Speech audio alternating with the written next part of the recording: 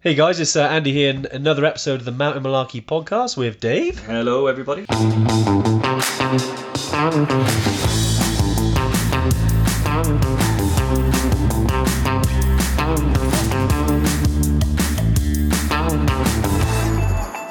Yeah, hey everyone. Thanks for joining us on a lovely Tuesday afternoon. Another Tuesday tune-in. If you've joined us, do say hello as always. Do drop a little comment, thumbs up, hello, Big Ten, whatever you want to throw in the comments. Always great to see who's on. Some of our regulars, obviously Marky V. We know this is literally every week now, Mark. For the foreseeable, you are in and on. So thanks for joining us. Lyndon, Joel, Shona, Tina, Suzette, Heather, Dave, Jim, Sital, Kim. Ramona. Thanks for joining us, Ramona. Simon B. Bernice. Lawrence, man. Andy, Paul, great. Loads of people on here now. It took me ages to go through the comments. But yeah, Dave, good to see you. What's today about? Yeah, why not? Tuesday again. So it comes around pretty fast, doesn't it? It does. But today. So basically, hello everybody. I'm sure you're all very happy to be seeing long lost family and friends and stuff like that. I think with some regulations being eased, at least in the UK, makes things a little bit easier for us all. Pub visit, why not? It's been great, and we've been sort of talking about the journey and stuff like that. And believe it or not, every time you walk into the Evertrek offices, there's a big giant neon sign that says it's all about the journey. So we thought, what are we going to do today? It's one about, let's do it. It's all about the journey. So that's what we're going to talk about today. And not just, we talk a lot about the technical aspects of the trip, which we're going to cover off, acclimatization, altitude and stuff like that. But it's a little bit about, why go to places, like Everest Base Camp and Kilimanjaro, and, what makes them special and what makes it worthwhile and what you get out of it. If someone could pick you up in a helicopter and take you straight there and drop you to those places in an hour, it's not the same as going through the journey itself and experiencing it and stuff like that. Hey, Laura, how's it going? I miss you very much. And hey, Laura. So that's what we're going to talk about today, is just a little bit about why go on these trips, what type of people go on them, what type of person are you, and how to get the most out of it, and what makes them important for us all. Because obviously you guys tune in every Tuesday to listen to us talk about these trips, and clearly there's something special about them, and it's not just about arriving on the summit, right? Exactly, Dave. Yeah, I couldn't have put it better myself, mate. It's certainly, there's a reason why that's there. And it's not just a bit of writing on the wall. Like, it has meaning. Especially to me. I mean, it's something I've always thought of in my life. And there are some cliches out there. It's not just about the destination. It's about the journey. But and I agree. Like, on all the trips we've gone on, I mean, Dave, we shared a lot of experiences together. I know some people on the live I've had the privilege of trekking with. We've had a great time. Yeah. And on those trips, it's not just about the highest point or the furthest point you are. It's about all the bits in between. And sometimes that does get forgotten, I think, when people talk about, I summited Kili, or I went to Everest Base Camp. All the bits in between and the people you meet and the landscapes you travel through can get forgotten. We kind of take those for granted a little bit, when in essence they're 95% of actually the journey itself. So we thought we'd talk about that today, and some of those questions that come up around it. Like Dave said, I know we've, over the last sort of 12 to 18 months, kind of forget how long we've been doing this Tuesday tune-in now. But there's obviously a lot more technical stuff we talk about, and we like to have a bit of a balance. Yep. Although Dave would love to talk about Maindel Bhutans every Tuesday tune-in, which is great, and do his little laces, which I love, by the way, Dave. I love that. And everyone loves the laces. I get a lot of questions about doing that lace. Well, I might just film it, like a little 5-second video of me just doing do a demonstration. Of the different ways to lace. Yeah, exactly. Your boots. I'll be honest, I can't do it now because the demonstration boots that I used have been taken out and used, so they're gone now.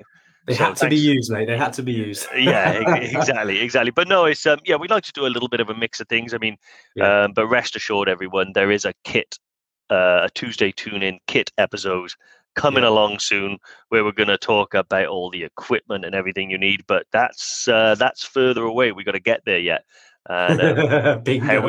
yeah, People playing bingo again. I know we need to send off these bingo cards so everyone can play. I think that'll be hilarious. yeah, exactly. Yeah, so that's when we bringing it back to what today's about, and why we trek and all that. It's certainly an interesting conversation. I mean, Dave, I remember I'm going to go back to the beginning a little bit now of our journey, and talk about maybe your first trek, actually, because I remember you sent me a little video. I think you had some whiskey at base camp, and obviously it was quite an emotional moment. You obviously you trekked in when was it? October 2016, I think it was. That was it, first trip to BBC. And I remember getting that video, and obviously I could sense there was a lot of emotion in the video, which was obviously making me emotional because it doesn't take much for me to get really emotional. So, yeah, well, you grew up with 7 sisters, Anne, didn't you? So you've got 7 sisters, so it doesn't take much. But it doesn't take much. It takes a lot to crack this old walnut mind. And I know. Yeah, it was funny, because like everybody, I used to have like a dream of going into places like this, and a dream to summit Everest and visit Nepal and do all of these things. But it was one of those things that lived in the back of my mind but never really happened, because I never really made it happen. Because, to be honest, it's strange, isn't it? It's like, I knew about Bitcoin, 10 years ago, but did I buy one? No. Should I have? Yes. And I knew about Basecamp and Everest and all of this stuff, but did I do it? No. And then one day, should explain, me and Andy used to work together in a bank. A long time ago. That's how we met. And then, as happens, I left, and then Andy left, and then I didn't really see or speak to him for about 2 years. And then one day I just saw that this guy I used to work with was at Everest Base Camp. And I was like, whoa, hang on a minute. I really wanted to go. And I was so amazed. And we've actually got the message saved where I sent him a message on Facebook, just commented on a post or mess, and just saying, oh, hey, mate, can you let me know when you're back? I want to talk to you about this. And that was the beginning of my journey. But when I reached base camp, I realized that actually it was so much more. Like, I was so focused on, I want to get to base camp. I want to get to base camp. Get into base camp was all it was. And weirdly, it sort of hit me all in one sort of thing. When I got to base camp, I realized, and that's when I did the video for Andy, that actually it's not just about getting to base camp. Base camp is a convenient X on a map that gave me an excuse to trek for 11 days with some of the best people in the world through, one of the best countries in the world. And, and ever since then, it's been one of those sort of things where I've been like, when everyone says, what if I slow the group down? Don't worry, it'll make the trip better. The longer you spend walking through that environment, the better you'll be, and all of and that has so much of an impact on everybody's trip. Exactly. I'm sorry, Dave. I've been sidetracked a little bit. I'm just reading through the comments, and Ramona, I suppose we'll definitely have to talk about it now. But yeah, she wants to get married with Gaz on the way to EBC in October 2022. I thought that was a secret. I was sworn to secrecy. Well, it's not now. Yeah. Well, look, firstly, Ramona, congratulations, mate. Awesome that you and Gaz getting married. And yeah, obviously we'd love to. We've over the last few years, we've actually done a couple of weddings. We had a couple from Northern Ireland, actually. We facilitated and organised the wedding at Everest or Everest Base Camp, and on the way, doing the ceremonies and stuff. That Ramona will have a catch up, and we'll definitely get that sorted for you. I know, obviously privileged to be able to do that for you guys. We'd be lucky.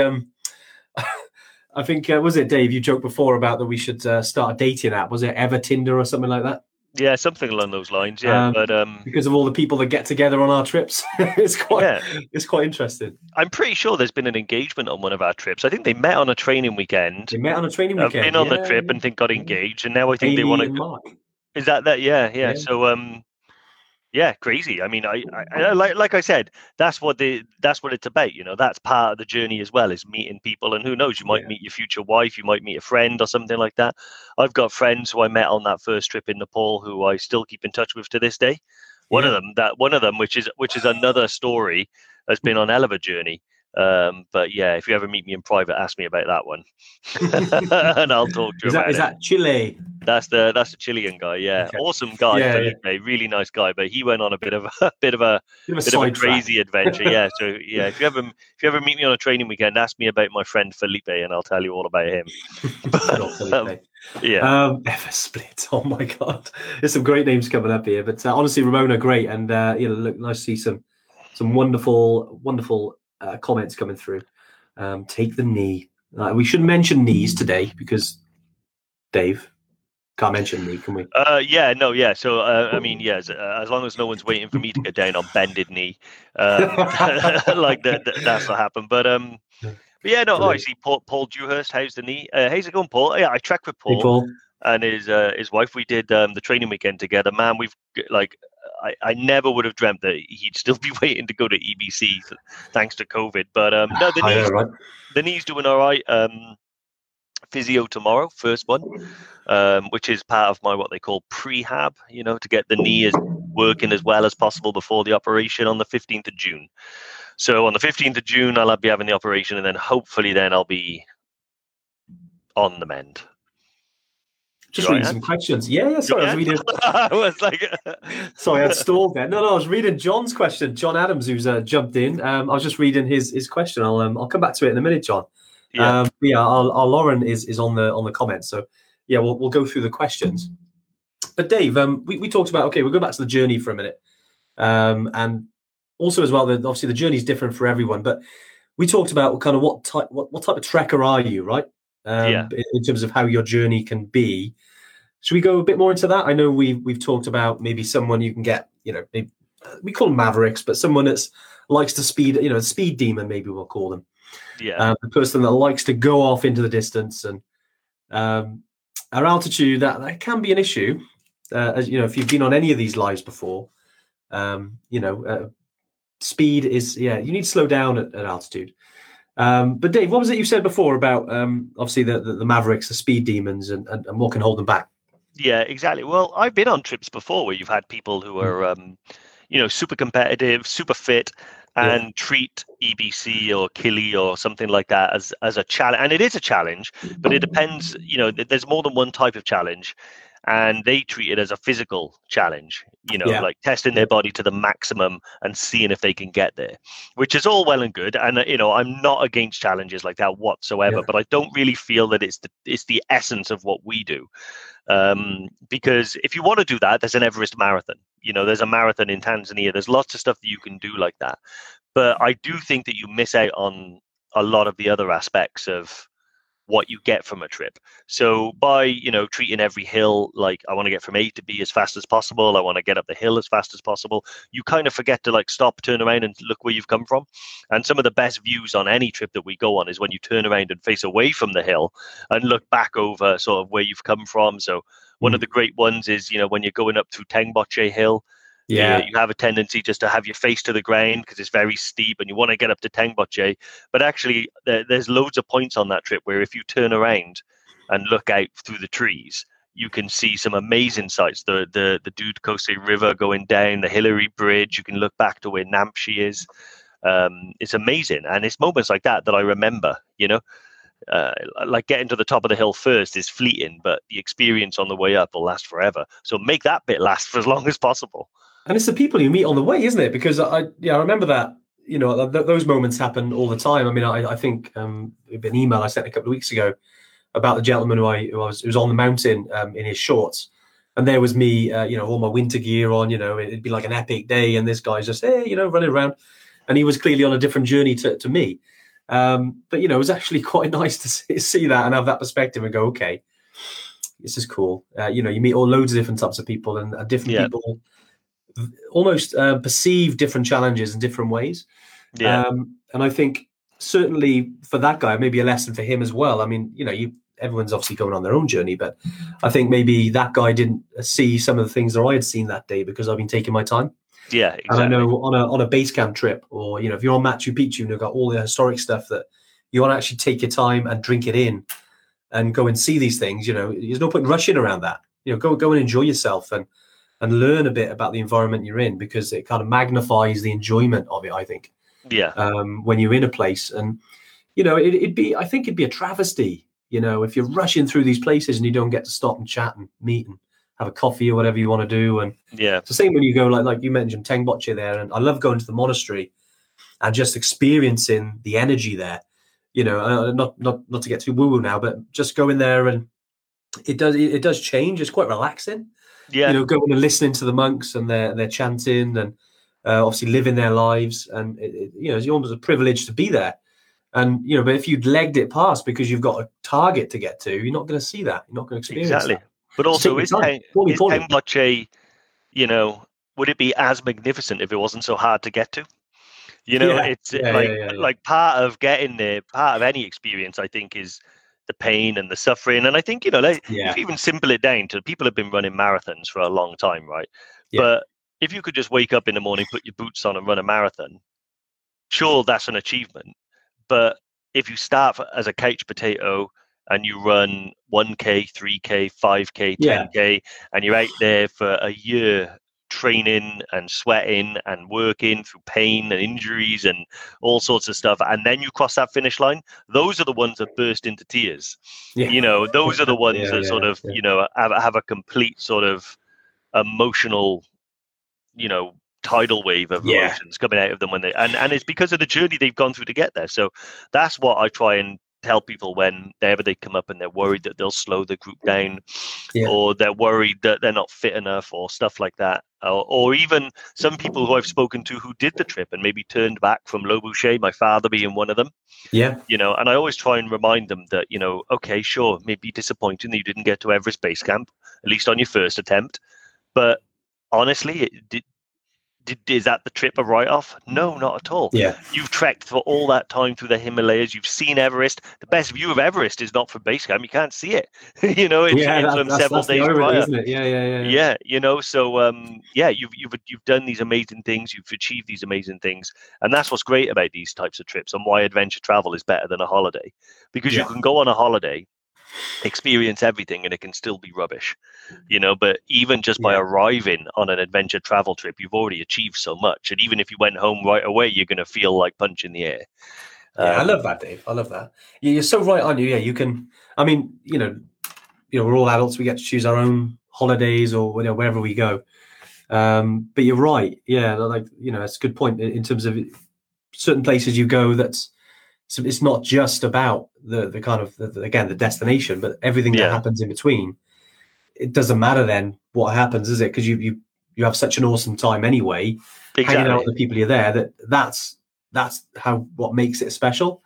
Exactly. Obviously, I mean, we're talking from us here now. We love getting to Everest Base Camp. We love getting to Summit Achille. That it's an amazing achievement. You feel amazing when you get to these places. And we're not setting you up to fail here. We're just, it's always good to talk about these things, I think, just so you're aware of it. And we don't want to feel like we're teaching anyone to suck eggs here. You're all probably thinking a similar thing. But I know that we've certainly been with some people who haven't done that, and they realize then, and it's not until they get back home and they sit down and they take their shoes off and they're like, whew, and they have a think about it, and they're like, man, that was awesome. I really miss that place now. Get me back on another trip, and you see that, and it's like, okay, come again. But it's a really special sort of thing when you're away and on the journey. And look, we can't wait to start these journeys again. And, we're going to try and obviously navigate the challenges that come our way over the next few months. Yeah. We're certainly, sort of going off topic now and bringing it back to kind of trip stuff. Certainly trying to do some trips more close to home, if you like, as much as we can, because obviously we're limited at the moment in terms of where we're allowed to go. Obviously training weekends, we can't wait in the summer. They're going ahead. We've also got, I know Dave, you had a chat with Steve up in North Wales last week. Had some really good news from there, and we can't wait to release that trip. Yeah, exactly. So it's a little North Wales sort of, sort of 4-day trekking trip up there. So the guy Steve, he's an amazing mountaineer. Yeah. We did all of our training with him, crampons, ice axe, winter training skills, navigation, stuff like that. He really does live and breathe this stuff. And he's organizing a trip for us up in Snowdonia. where you're going to arrive. It's going to be 4 days with the group, and yeah, we've got a date for that. It's going to be up and bookable very, very soon, and that's a great little trip because we realize that COVID is one of those, it's tough and it doesn't stay down and it pops up when you least expect it and changes things. And so, we totally appreciate that people, they still want to get out to the mountains. And we always say, we want to plan for when we can. And at the moment we can. So we're making a plan, Stan. But yeah, John has just said as well, Teng Boche is his favorite coffee shop in the world. True, mine too. It is good. I remember that, John. Great coffee, wasn't it? I love that journey. It's funny, isn't it? We go all the way to the Himalaya, and you want to rough it, and you want to be like Edmund Hillary. But I'll be honest, I do love a latte and some carrot cake. So, Shona's asked actually about Scotland. Yeah, we've got some because we're trying to do a trip up in Scotland as well, aren't we, Dave? I know we've looked at.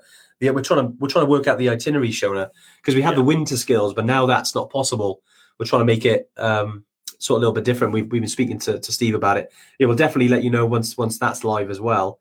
Obviously, we don't want to kind of dilute what we are, and what we do is high altitude trekking. But whilst we can, we can't go to places like Island Peak for Mick, Soldier Again Island Peak in Everest Base Camp, Killy at the moment, and Annapurna Circuit, which doesn't get the press it deserves. 100%, Mark.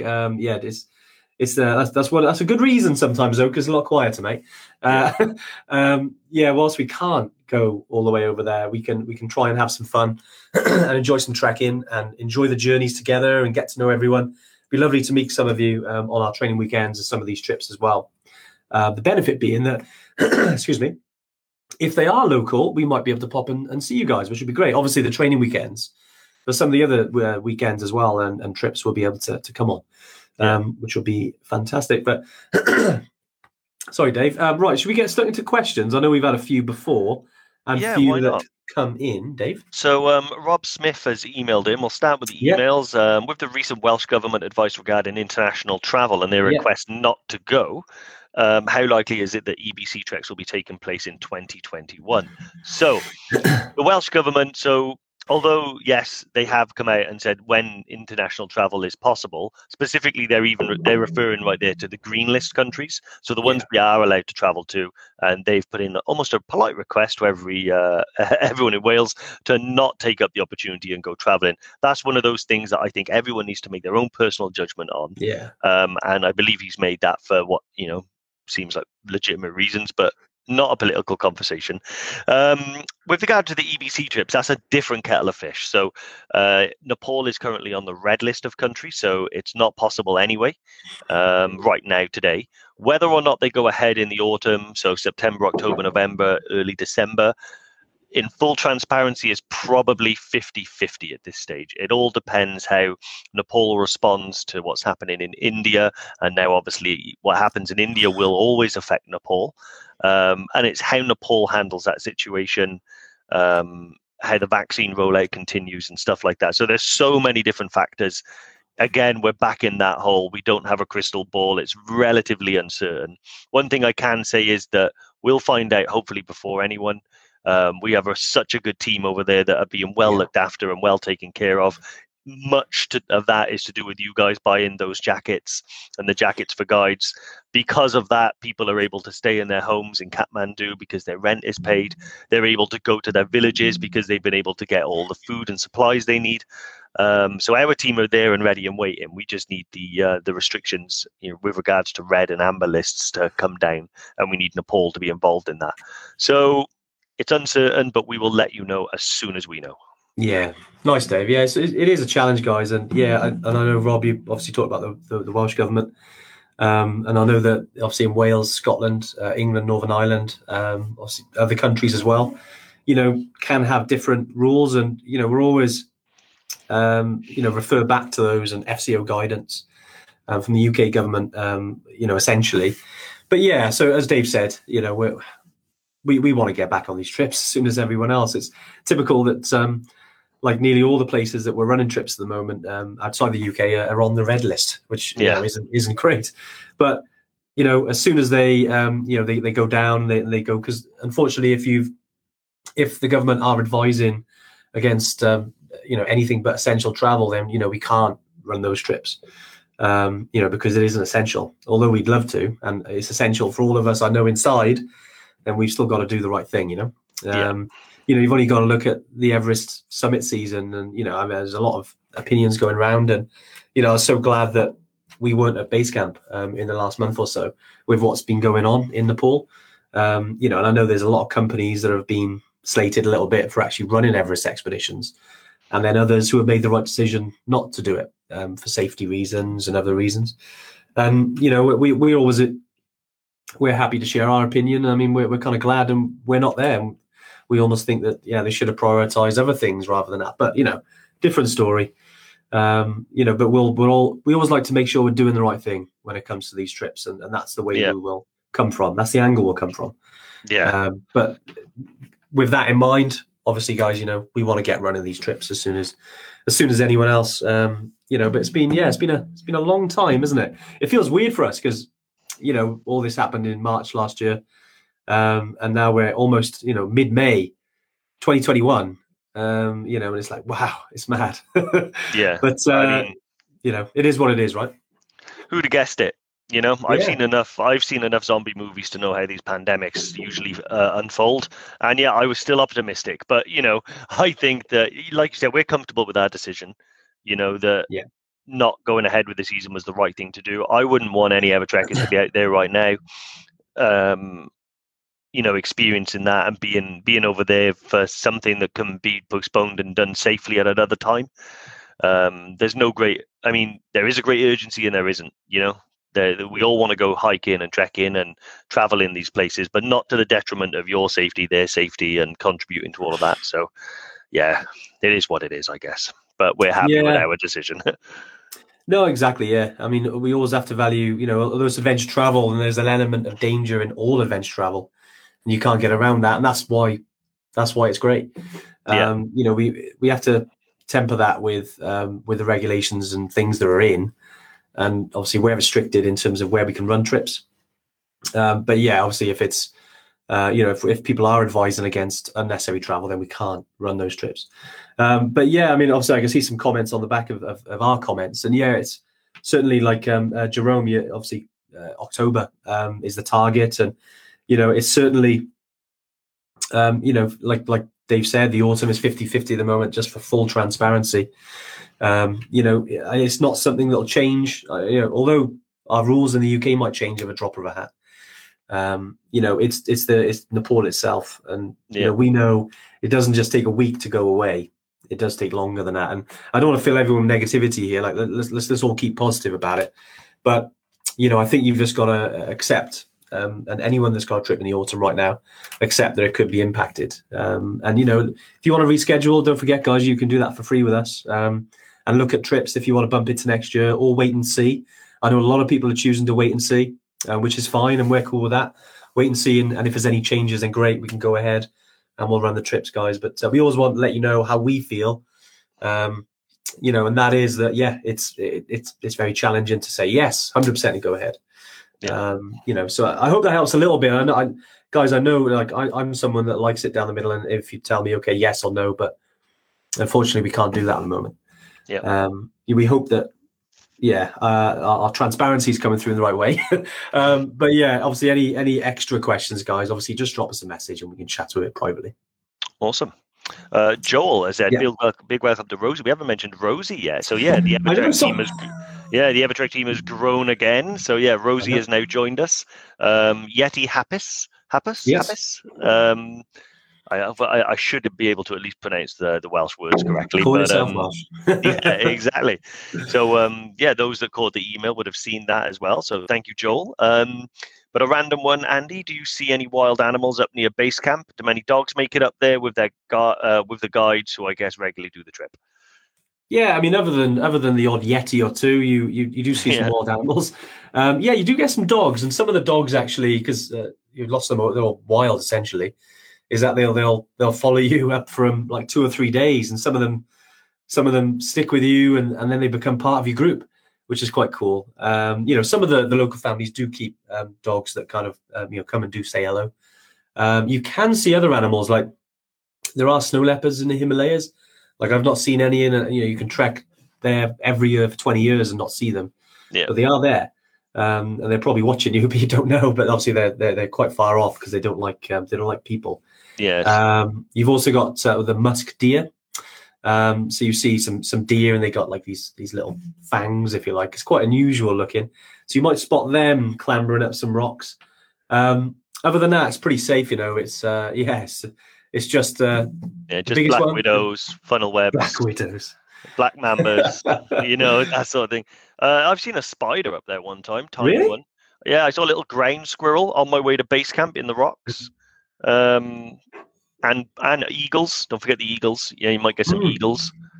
Oh, the eagles, yeah, are amazing, aren't they? I remember we were up, I think it's Nangatsang Peak near Dingboche. And it's basically part of your acclimatization hike. So if you go into Island Peak or the Everest Base Camp or the Khumbu Valley, you go to Dingboche. Whether you go up to Shukung and Island Peak, or whether you go up to, after that, you go up to Lobuche and Everest Base Camp, you'll see this place. And because of the vantage point, climbing up to Nangatsang Peak or the plateau, even just the plateau, which is only about 300-400 meters above Dingboche, the eagles there are amazing. Especially you've got Amadablam on your left, you've got Cholatse Mountain on your right, and you've got the Khumbu Valley that goes up, and you've got the valley which you've just walked up. It's an amazing vantage point. Yeah, awesome. Eagles. Yeah, not quite Hotel California, Jerome, but yeah, it's quite nice there, mate.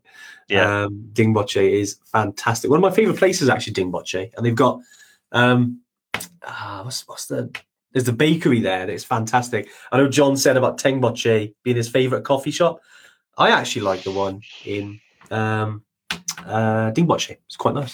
Yeah, the all German bakeries. Yeah. Yeah, the German bakery, isn't it? Yeah, exactly. Moving on, Mark Van Rossum, Mark EV has said, why does the Annapurna circuit not get the press it deserves? To be honest, because it doesn't have Everest. So it doesn't have never underestimate the draw of the biggest mountain on Earth. That's it's massive. I mean, the draw and the mountain. But yeah, so like that's exactly why. All the other regions in Nepal don't tend to get the spotlight as much. However, it's not necessarily a bad thing, because when you do want to, perhaps go a little bit off the beaten path and explore an area a little quieter. I mean, Annapurna still is quite busy. It's by no means dead, but it doesn't draw as many people as EBC. So it does, it kind of works for you as well. But yeah, that's exactly why. It's just because it doesn't have. I mean, Annapurna is the most deadly mountain, Annapurna 1, in terms of the amount of people that reach the summit versus how many people die trying. So it's not. They call K2 the killer mountain, but it's actually Annapurna 1 that causes the most trouble. The avalanches, right? Yeah, exactly. Yeah, so avalanches and stuff like that. So yeah, pretty dangerous. But having said that, it's a very beautiful area. It's very stunning, and almost a good thing that just Mark, if you said nothing beats Yak Donald's in Lukla. I just saw that. Yeah, mate. After almost 2 weeks in the mountains, those Yak Donald's burgers are lovely. Yeah, that's for sure. Obviously, if you're into that thing, but yeah, you're right about Annapurna. I think it just certainly adds to it because it's not as popular. Yeah, but certainly, like I've read articles, like Everest versus Annapurna Base Camp. Which one? Or even going like the 3 Peaks, 3 Passes route we do in the Everest region versus the Annapurna circuit. They're both similar challenges, but they're I'd say different, very similar. But as Dave said there, it's really because it's got Everest in it. In the Everest region, it's more popular. Yeah. People love it, don't they? We go back to what we're talking at the beginning there. Because of that big X on the map there, that's why people go there. Whereas if you really wanted to just go for the journey, then Annapurna region is beautiful. Yeah. And very different. Like some people say it because the Everest region, the Khumbu Valley, is quite wide, so it's quite like this. If it makes like a big bowl, so you can see as you're going up. Whereas Annapurna is quite steep. Why they get so many avalanches? So you're looking up at the mountains all the time. They look like these big behemoths, just towering above you. That's kind of the main visual difference with Annapurna compared to Everest region. Yeah. But yeah, good question, Mark. Yeah, I know you've been to Everest region already and Annapurna, so yeah, it'd be good to hear your thoughts after that, mate. Yeah, awesome. I could see Diane's a little bit concerned about sort of, nasty animals, poisonous things on the Kilimanjaro trek. To be honest, I saw monkeys in the trees. I saw some birds, some ravens, and that was it. Didn't see anything else. Mosquitoes, actually. So your biggest worry, like those types of concerns, tiny stuff like us or an ant. Yeah, that's a valid point. Yeah. But malaria is your biggest worry. So take anti-malarials. They're the mosquitoes are really the only danger that you're going to be facing. Yeah. I suppose if you got out the car on a safari, you could potentially come into some trouble. But yeah, on the actual trek itself, generally the high altitude regions of the world, they don't really have a lot of animals and stuff. It's just not much food up there, and it's just harder to live up there than it is lower down. So yeah, you'll see monkeys at the beginning and the end of the trek. You'll see, and then after that, just birds pretty much is all you'll see. Yeah, you've got the monkeys, haven't you? You've got someone mentioned mice then running under the tent, and yeah, people bailed. Wow. Yeah, well, little buggers, eh? But yeah, I'm trying to think. Ants you sometimes get. Yeah, that's quite barren as you go up there. Yeah. Obviously, there's the mozzies are probably the number one, I'd say, just to keep off you. But yeah, anti-malarials, 100% for when you're in Tanzania. Definitely speak to Nomad Health Clinics if you're going to Kili. We always recommend them. But yeah, if you go into Tanzania, anti-malarials, 100%. Yeah, exactly. Yeah. Doug Smith, how's it going, Spud? Said one of the group stung by an ant. Saw plenty of monkeys and heard a jackal in one of the camps at night. That wasn't a jackal, mate. That was Tam snoring. So yeah, but yeah, I should say that we went Kilimanjaro together in February. But yeah. Let's have a little look. See, just going questions. Through. I saw John's question, and it's off topic, but I'll answer it. Yeah. He's asking. He wanted to ask me directly, not trekking related. He has a friend who's starting his first business. A little apprehensive because of the leap into the unknown from previously working in a stable environment. What advice would you give him, or reassure him it is the right thing to do? Yeah, I think anyone that's venturing off from a secure job and going out there and wanting to go on their own and do the business. Yeah, it can be scary, and it is. Going back a number of years now. But I think, if you've got the determination and the motivation to want to succeed, then you can, 100%. And, I know it's scary, and, just make sure that you're accountable to yourself, because a lot of people kind of say, hey, I'm my own boss now, which is great. But then no one sort of holds your feet to the fire to get things done. So being your own boss can sometimes not be the best, because you think you get away with having relaxing time and this time, but nothing ever gets done. And if you want to really move your business forward, then you need to make sure that you put the work in. That's for sure. And I suppose if I was going to say anything motivational, like anything, and obviously we go back to all about the journey, is that you only get one life. So yeah, if that's what you want to do, and you want to give it a go, and you want to go for it and improve your life and grow as a person, accept the challenges, then you've got one life. Make the choice, do it. You've only got one, so make the most of it. Yep. That goes to everyone. So yeah, John, awesome. Pass that on. Awesome. Hope that helps. Yeah, that's I couldn't agree more.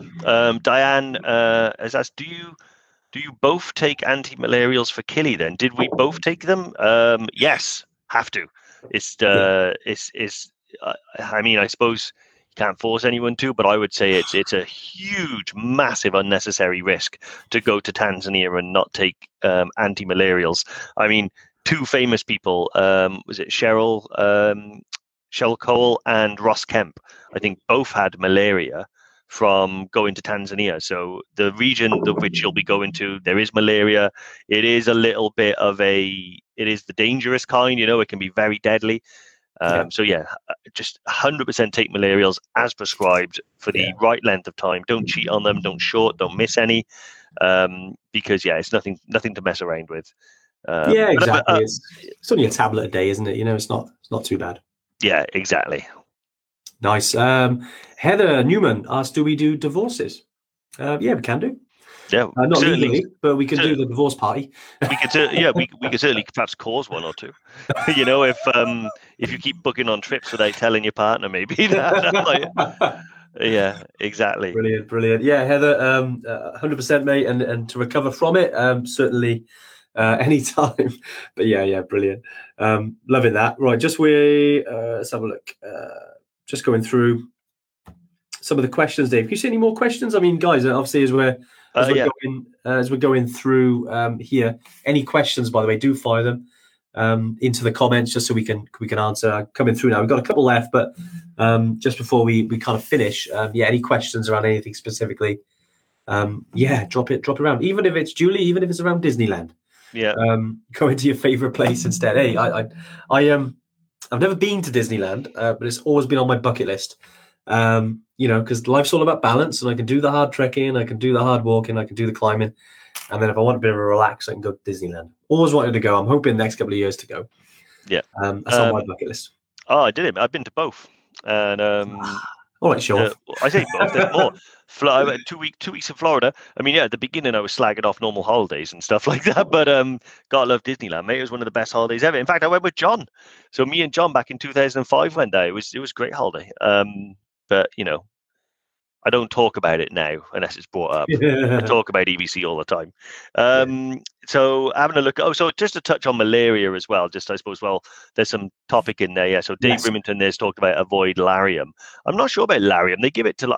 I want to say this isn't advice. This is me thinking out loud. I think they give it to pregnant women because I think it's safer than the other kinds. But some people have got PTSD. Some people have dived out windows. It makes you go crazy. But yeah, I've taken both doxycycline and Malarone. Doxycycline and Malarone.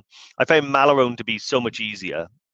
The first time I took doxy, I did because I like the idea of taking something because it's an antibiotic that if I had anything else, like I picked up any other type of bacterial infection, I'm already taking antibiotics. So it seemed to be a double whammy. However, you've got to take it for like a week before you go, for the whole time you're in Tanzania, and then for a month afterwards.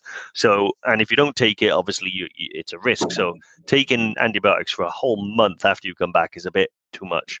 Malarone, super easy, 1 pill a day. So I think it's for about 2 or 3 days before you go, the whole time you're there, and then a week after you come back. And literally the only side effect I got from that, and it wasn't a negative one, was I used to take my pill in the morning, and if I forgot, which I did once, and took it in the night before I went to bed, which is when I next remembered, you get like the craziest dreams ever. Not bad dreams. It's just really realistic. So you wake up, don't you? And it's like you've been in Lord of the Rings or something all night. But yeah, other than that, Malarone was super easy. Yeah, Malarone's great. It's I had similar sort of crazy Lord of the Rings dreams, like some epic movie that happens during the night, which was quite cool actually on a trip. So whilst you're sleeping, and all that. But yeah, so I think. Over the last sort of 6-7 months, we mentioned it a couple of times, and I think some people said why, because of the obviously people who are more scientific and qualified to talk about it. But yeah, for me, they give us crazy dreams, but I take them again, 100%. Yeah. Good old Malarone. Joel Palmer's asked about what jabs do we need for EBC? Yeah, we've I know we've covered it a few times, about 100 times, Joel. Thought you'd write it down by now. But yeah, with jabs for EBC. So the main ones that you need, you've got the diphtheria, typhoid, tetanus. Those ones you have every 10 years. You have boosters. They're the kind of basic requirement, I would say. Then you've got kind of the optional ones. So rabies is one that's been mentioned on the comments today. That's one that we certainly, some people want to have that, some people don't. It's an optional one. I know Dave, you've had yours. Everything. I'm a pincushion. You've had a few, haven't you? There's obviously the hepatitis as well, which are especially more valuable to people who are traveling a lot. In terms of the blood disease and things like that. So yeah, definitely check it out. I would highly recommend. I think it's called fitfortravel.nhs is a really good website to look at for the particular country. So if you go to Google and type in sort of vaccinations for Nepal, it'll come up and it'll have the full list there. look at that, mate. Or jump on to Nomad and book yourself a consultation, and they'll be able to sort of suggest, and you can get your if you need anti-malarials for anything or anything else, diarrhea kits, Brad Pitt kit as we call it. It's certainly getting involved with them guys. So I hope that helps there. Yeah. Joel? Any side effects, Joel, from all of those? Yeah, you will have a sore arm. but yeah, I don't think there's any side effects from the main Not ones. big ones, no. I've Not had really. everything, like all the hepatitis, right the way through the alphabet with those. Meningitis, all of the normal ones. Yeah, anything I have. COVID, and then it says another question here. So Marky V, okay, must have a kit question in their best waterproof jacket. Brilliant. Let's get back to it, Marky. To be honest, it's an awkward one, the waterproof jackets, because you can spend 500 quid on mountain equipment. Is it the mountain equipment Lotse? You've got loads of stuff like that. Yeah. Personally, at the moment I'm using the Rab Firewall, which is probably a good mid-range jacket. I have to reproof it every now and again, but it's a good mid-range one. I think anything sort of Gore-Tex Pro is going to be pretty good. I have heard really good stuff. I own a Paramo jacket, but it's a windstopper, not a waterproof. I've heard really good stuff about the Paramo. What I really like about the idea of Paramo is that it's not a hard shell, it's a soft shell. So when you've got the hood up and stuff, it doesn't feel like you're, being like, it's like deafening sometimes and all the crackling and zips. So it's a very quiet jacket. So I think, have a look at Paramo. Also, the mountain guide we talked about earlier, Steve, that does our trips in North Wales, swears by Paramo. He loves it, doesn't he? Yeah, exactly. And he says that his favorite environment is cold, wet, and windy. So, I would take his word any day. So, check Paramo out. I'm on a bit of a Paramo up at the minute. I might change, but try Paramo. Try it out, I think I'm with Dave. Like, obviously, the mountain equipment, Lotse is number one, really, I would say, historically. Rab Firewall, mid-range. You've got the Berghaus Extreme range. I've got an Extreme 8000. I don't think they make it anymore. I'm not sure it had a lot high price range, a lot of features, and Gore-Tex Pro, but for some reason didn't go down that well with people. I mean, I've got it, and it's typical actually, but I wonder why. I do wear my Firewall just because it's because I got Extreme 8000 and I've got a Firewall. I always wear the Firewall, and that's even in proper rain. Whereas the other one is a bit bomb-proof, but it's noisy. It's quite. You feel like you're wearing.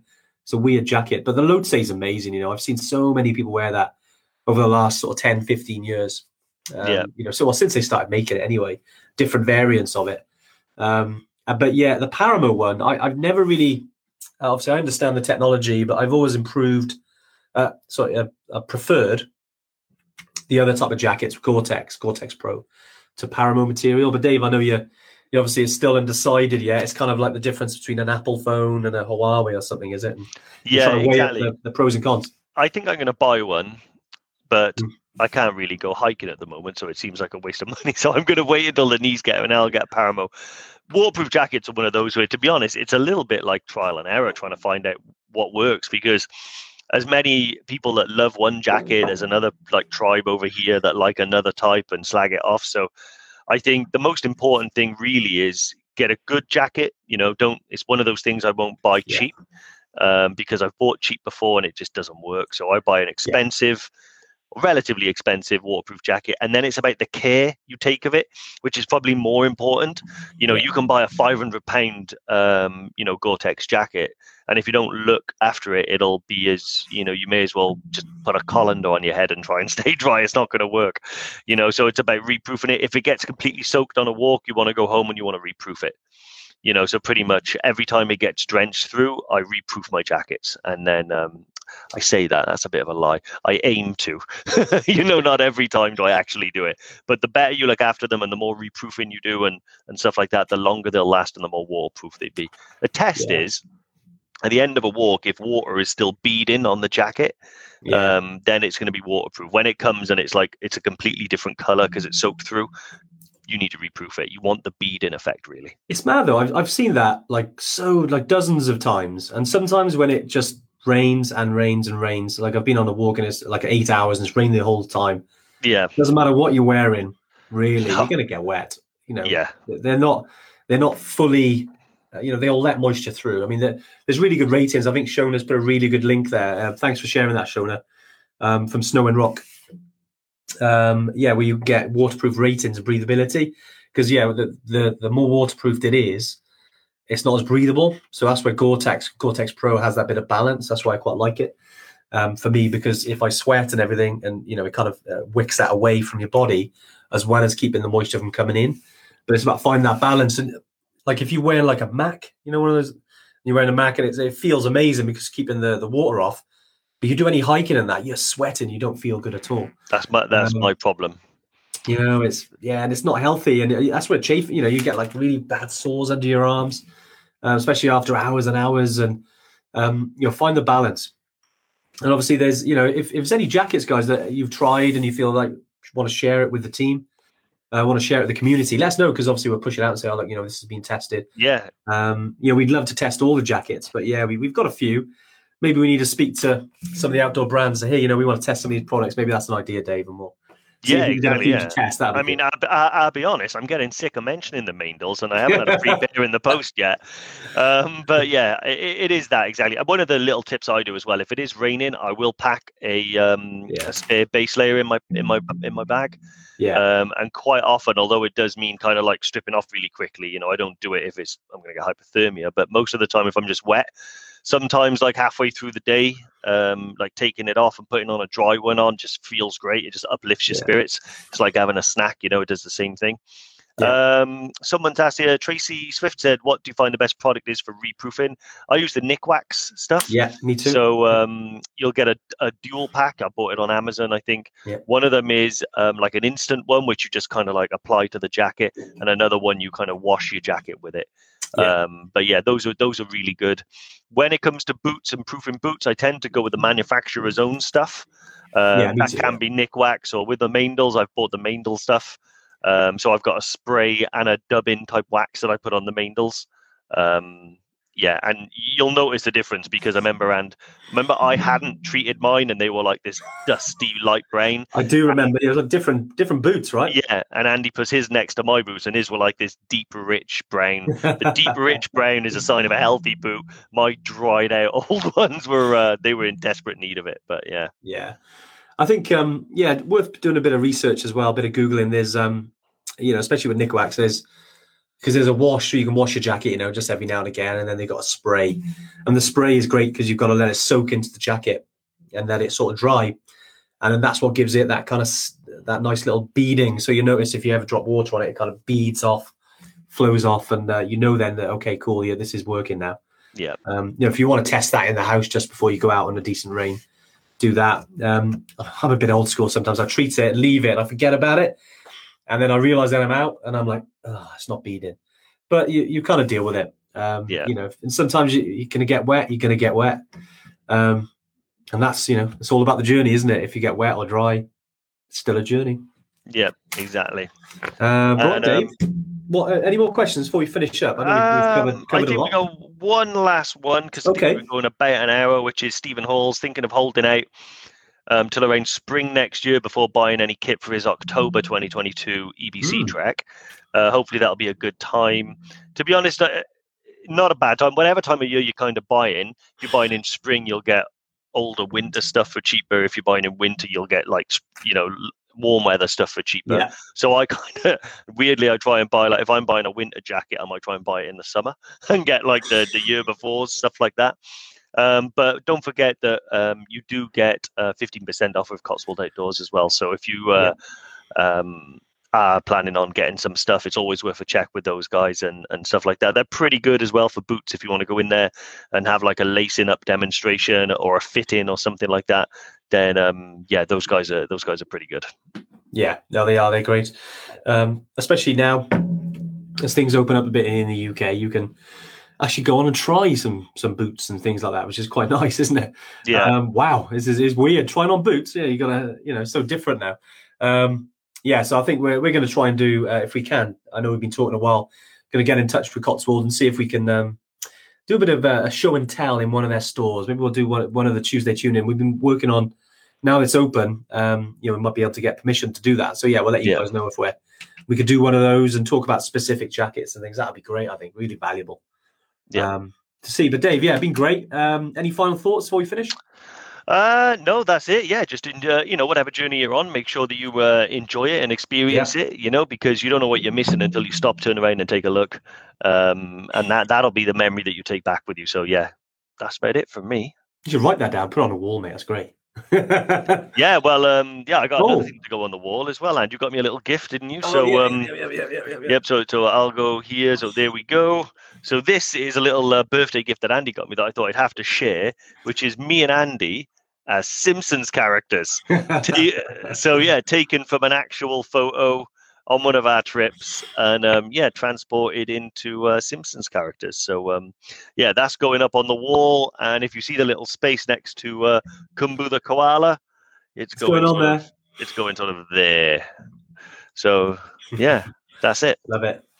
Nice, Dave. Well, mate, it's I know you like your quirky art and stuff like that. So exactly, mate. What could go wrong, right? Yeah, exactly. Great stuff. All right. Well, look, great to see you all, guys. Great to see all the usuals on and some new people as well. Obviously, anything else, drop us a message. We'll see you next week. Awesome. Take care. Adios. Awesome. So I hope you enjoyed the another episode of the Mountain Malarkey podcast. That was something a little bit different, wasn't it, from the Tuesday tune-in? But I hope you enjoyed it. I must say, you were brilliant on that episode, Ant. Thanks, mate. Thanks. Now, if you've enjoyed it, don't forget to leave us a review and subscribe to the podcast. All these podcasts we put together, the episodes, trying to reach as many people as possible. And if it's helped you, leave us a lovely review. We'll see you again next week. Yeah, all the best, guys. Bye.